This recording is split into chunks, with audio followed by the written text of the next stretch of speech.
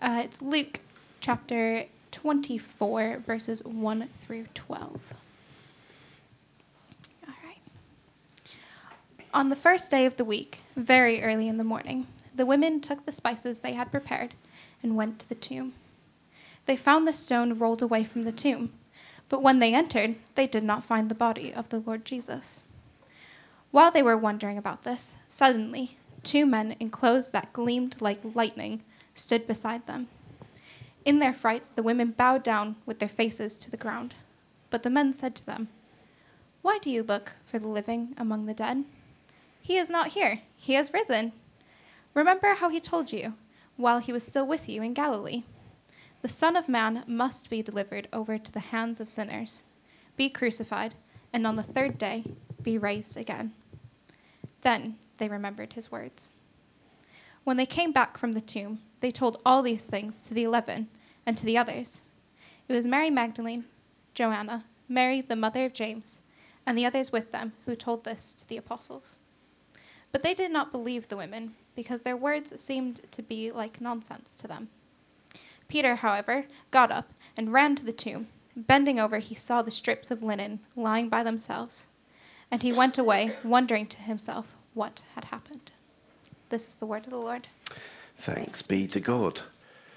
If you could be picking up a Bible, which you should find close to you, or turning to your Bible app, although physical Bible might be better because I'll be referring a little bit to other things. Let's pray, shall we, this Easter day as we celebrate the risen and reigning Lord Jesus, that he himself would be our teacher. Lord Jesus, we praise you and thank you that you are here amongst us, that you are alive, that you reign in heaven and on earth, that all things are under your power.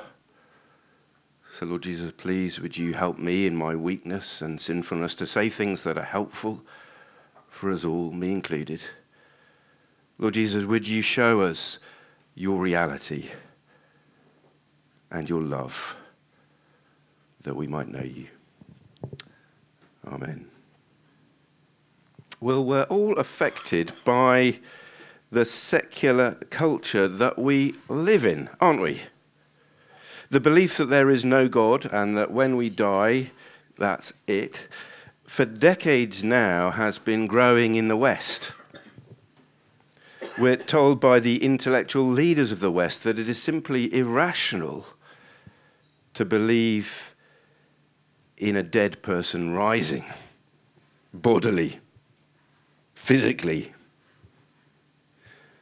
But we're also affected by the faith that has dominated the West for over the last 1,500 years. And I guess all of us will be feeling this tension at some level. Our Christian past in terms of our culture, and yet the new atheism that has dominated our culture. And of course, both cannot be right. Which is right? And whether we've been Christians for years or are struggling with faith in Christ or investigating the claims of Christ for the first time, it's worth being aware of this atmosphere in which we live, isn't it? Worth being aware of this secular mindset which seeps into us. A few of us are going through a book at the moment called Making Sense of God by Timothy Keller. He's a Christian leader in New York, has planted many churches, and he meets up with atheists on a regular basis to understand the perspective. And he speaks of one of the main reasons why people disbelieve, something he calls exclusive rationality. He describes it as this: the belief that science is the only arbiter of what is real and factual, and that we should not believe anything unless we can prove it decisively using empirical observation. Well, obviously, we looked at that in a little bit more detail at the last Questions with a Pint. But what the problem is, Keller says, is that once you believe this, and it is a belief, there's certain other things you can't believe, like one's own personhood. like in reason itself. Far from being free from belief, one ends up believing in something that cannot establish its own authority. You can't, by reason, scientific, empirical evidence, demonstrate rational thought. Neither can you believe in these other things. You can't believe in morality because that can't be established by scientific, rational thought, as Nietzsche made clear. Only faith can give the answer that Einstein gave, which is that I want to think God's thoughts after him. Or Schrödinger, how could science contain the most sublime idea that presents itself to the human mind? Why am I starting here? I'm starting here because unless we're self-consciously aware of the thinking that affects our minds as we come to this passage in the Bible, we will just have been thinking, it's a fairy tale. It's just made up. You can't establish this by scientific, empirical reason, so it can't be true. Have we been affected by that? Now, I can't give all the arguments as to why exclusive rationality is false and deceitful, but there's books that can help you with that. There's a book on the table that you can take away, written by Rebecca McLaughlin, which is looking a little bit at that. If we follow exclusive rationality, we end up in nihilism, the belief that there is no meaning to life, that there's meaninglessness, that there's no good, no evil, no love, no beauty, no difference between a conscious human and the stones that we were collecting earlier. And people say, well, I don't believe those things. I don't believe that there's no such thing as morality. Well, that's because of our Christian past, our religious past. If we continue down the track of atheism to its logical conclusion, if we're to be self-consistent, that's where we'll end up, and that's what Keller is arguing. Now, that was just by way of clearing away some of the impediments that we might have, or the things that we've been exposed to, which blind us to the truth of what we just had read, or dent our joy in it. See, if we come to this thinking this is just a fairy tale, it's some primitive explanation of something they couldn't explain, it's a fusion of Jewish and Greek religion, then we're not going to take it that seriously, are we? By contrast, billions of people today recognize that the reality of the resurrection is an objective, historical fact. Irrespective of cultural background or intellectual commitments or upbringing, the resurrection of Jesus Christ changes everything for anyone in the world, whatever culture, whatever identity, including you and me. So let's just pray again that as we come to this passage, we wouldn't be blinded by our presuppositions, but we would look to the truth of what God is saying in this passage. Father, I just pray that you would clear the mists and the struggles that we have so that we might come to this passage and see its reality, its truth, its joy. Amen. First point, wonder. Will you wonder at the empty tomb and linen? Look with me at the passage that Vashti read for us. That first Sunday morning, on the first day of the week, very early in the morning, the women took the spices they had prepared and went to the tomb. They took the spices according to the traditions of the time to stop the body smelling because they believed that Jesus was dead. They'd seen him die. They'd seen him finished off by a Roman soldier with a spear up into his rib cage, so out came clotted blood, separated. And verse 50, the women who had come with Jesus from Galilee followed Joseph and saw the tomb, how his body was laid. They knew they were going. That's what the last verse of the previous chapter says. They'd gone home to get the spices and perfumes because, verse 55 of chapter 23, they'd seen where the body was and how his body was laid. They'd seen the strips of linen around it. And when they got there, verse 2, they found that the stone had been rolled away from the tomb. And when they entered into the tomb, so it was a place that you could go into. It was a tomb cut out of rock. We know that from the other Gospels. While they were wondering about this,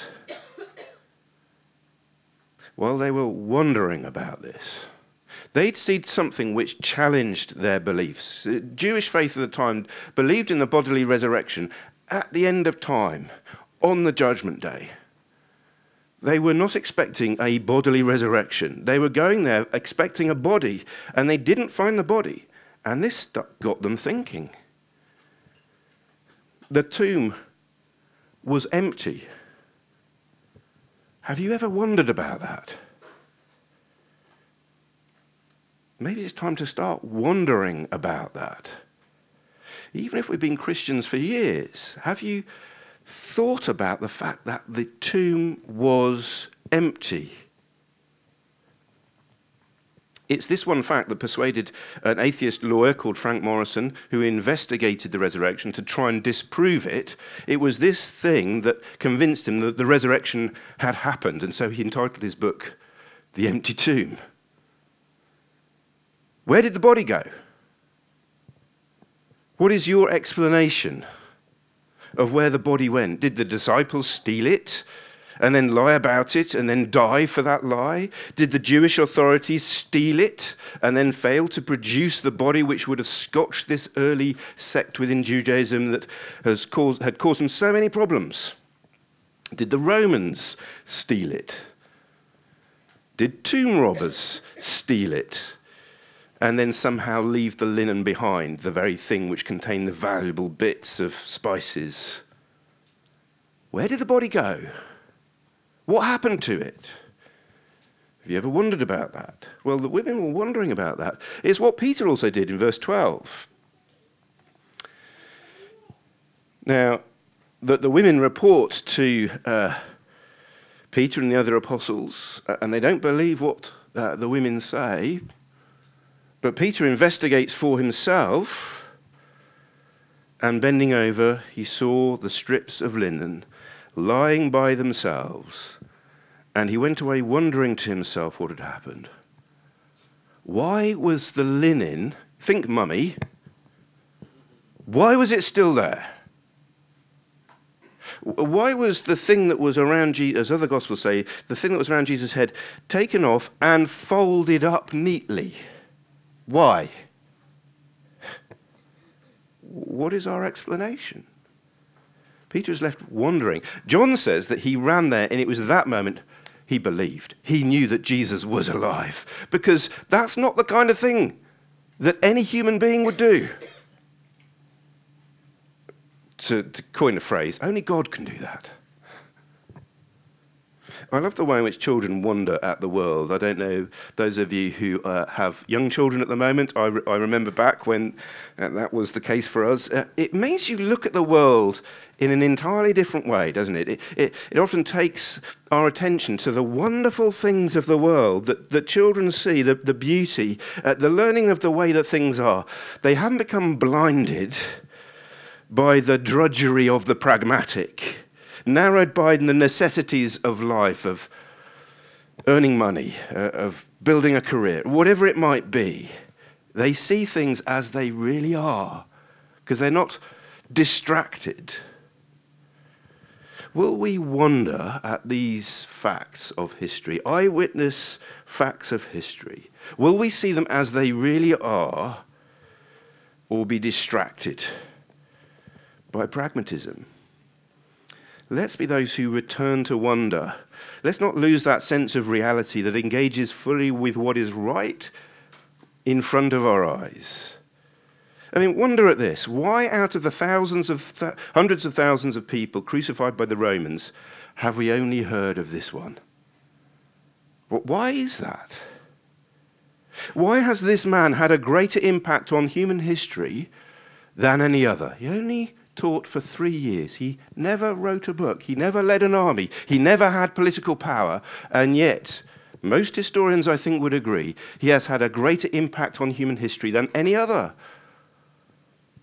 an uneducated carpenter from Nazareth who was crucified under Pontius Pilate. Why have we even heard of this guy? Are we going to wonder about that? Maybe we've thought about this, and we do believe that Jesus is the Christ, that he was dying on the cross to take the punishment for our sins so that we can be forgiven, so that we can go to paradise, as Jesus says to the thief on the cross in the chapter before. We believe in him. We believe that he was raised bodily from the dead. We worship him. But we say to ourselves, yeah, fine. What are we having for lunch today? Is it lamb? We've become over-familiar. Have we lost that sense of wonder? Here is a man who was truly dead and was truly bodily raised to life. He's about to eat some barbecue to prove it to his disciples at the end of Luke chapter 24. He has taken the punishment of our sins. We are, if we believe, part of the new world that is coming, that God always planned since before the foundation of the world, a perfect world without sin or sorrow or death or crying. How do we regain that joy that maybe we've lost when we're thinking, well, yeah, I know I'm a Christian, but I'm more interested in what's going to be for lunch?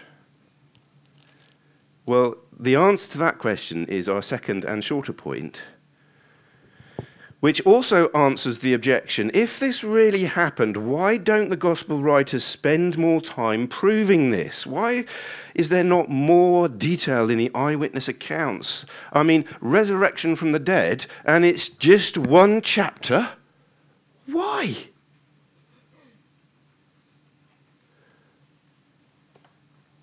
Our second point is this: believe in Jesus, the Son of Man, because of his words. See, faith in Jesus Christ arises from the words of Jesus Christ. The resurrection of Jesus is no bare fact, though it is that. It happened. It's historically verifiable.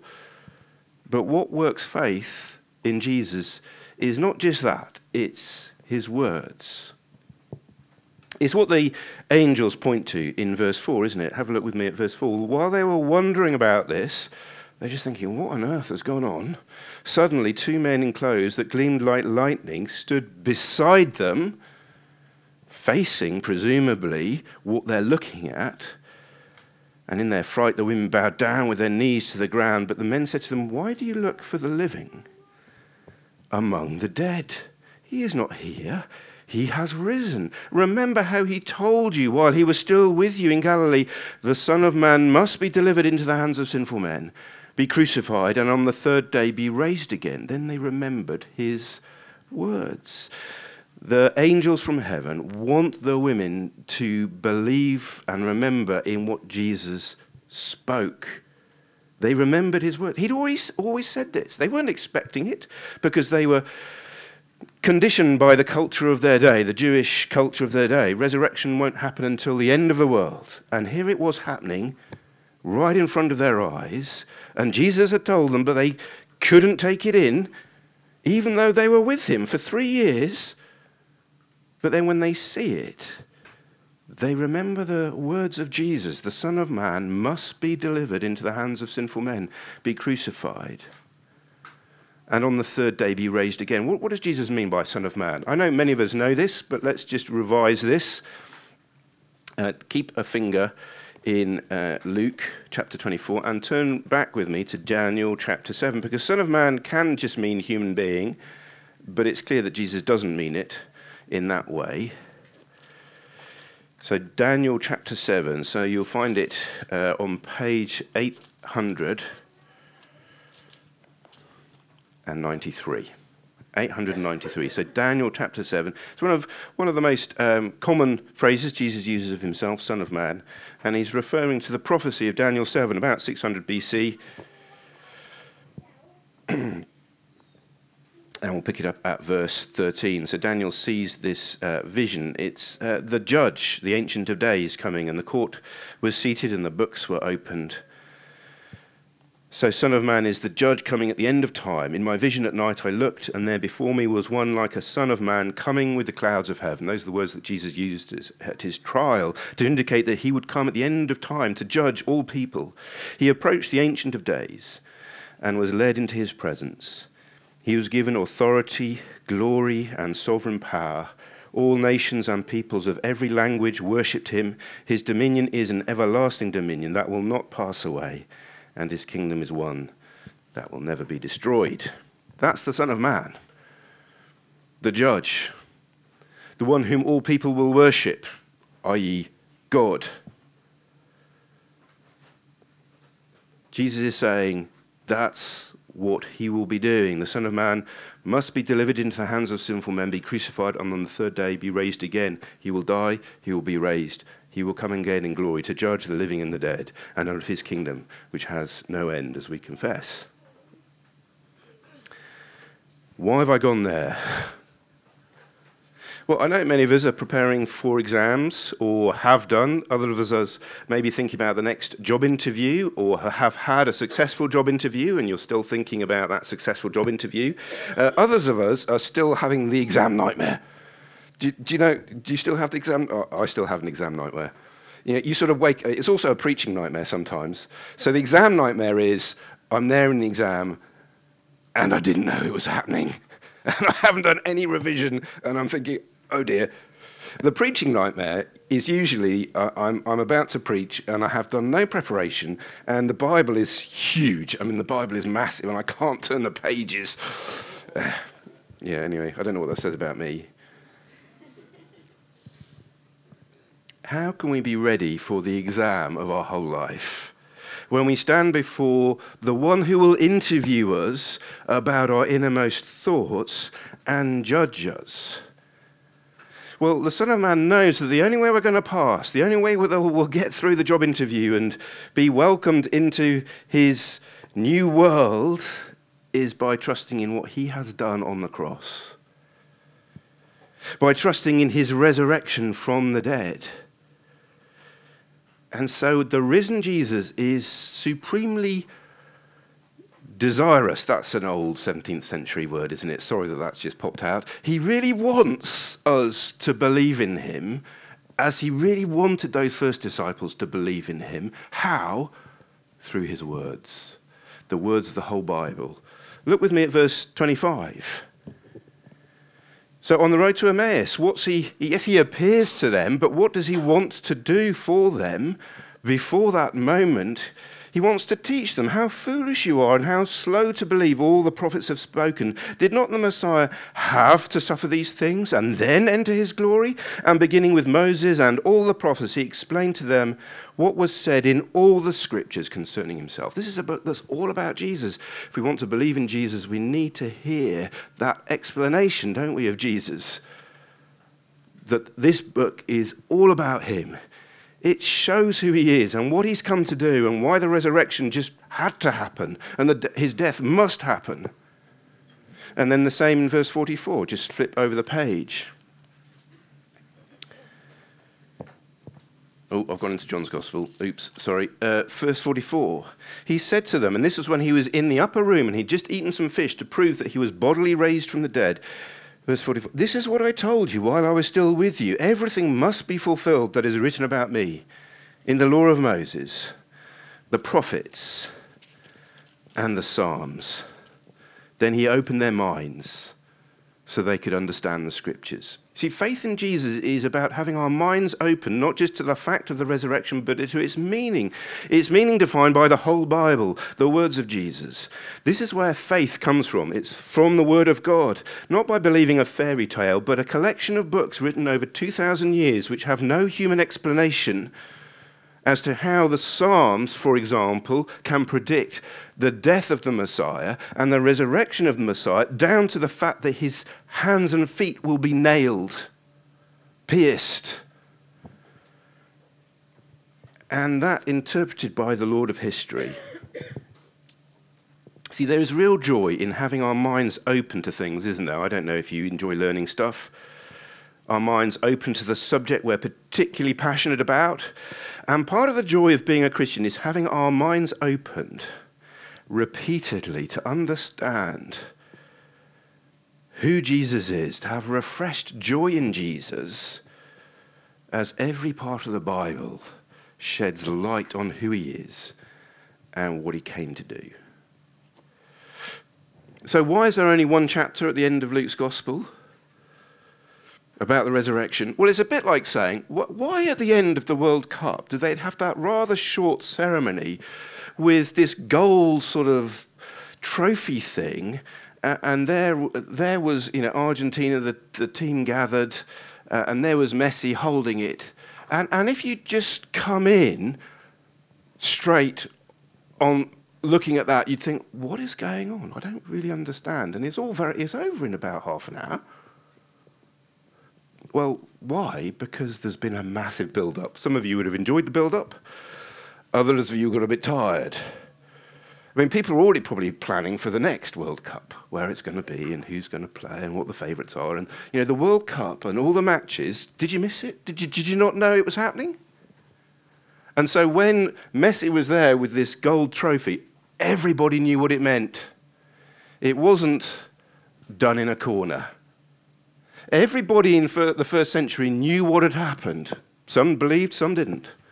But Paul could say, when he was put on trial by one of the governors in Judea, he could say, well, you know what's gone on. This wasn't done in a corner. So will we listen to the words of Jesus, the way in which his Spirit opens the eyes of our heart for the first time, or refreshes us? What is it that refreshes us? The words of Jesus. The words of God in the Bible. That's what will nourish our faith, strengthen our faith. So let's be those who keep going, persevering in understanding more and more of God's word, so that we would believe in Jesus, and so believe in what is reality, because he has risen. The new world is coming. The question is whether we'll be a part of it. Let's just pray as we close. Let's pray. Lord Jesus, we thank you and praise you that your Spirit has been at work since the creation of the world to reveal God to countless people and cultures and nations for thousands of years before your coming, and for the 2,000 or so years since your coming. Lord, thank you for the billions of people who have trusted in what God has revealed. Please may we be those who wonder at the empty tomb and linen and believe in you because of your word. Amen. We're going to just have a moment of quiet now. The children are being fantastic, but don't worry if there's a little bit of noise. We can spend some time now just thinking what God might have said to us and what we need to confess to him, where we need to go from here. And then we'll pray, those who want to, pray the confession, those who don't want to, that's fine. Just be quiet as we do. So let's pray this together. Most merciful Father, our Creator and Judge, we acknowledge and confess that we have sinned against you in thought, word, and deed. We have not loved you with all our heart. We have not loved our neighbours as ourselves. We earnestly repent and are truly sorry for all our sins. For your Son, our Lord Jesus Christ's sake, forgive us and strengthen us to serve and obey you in lives wholly renewed by your Spirit, through Jesus Christ our Lord. Amen.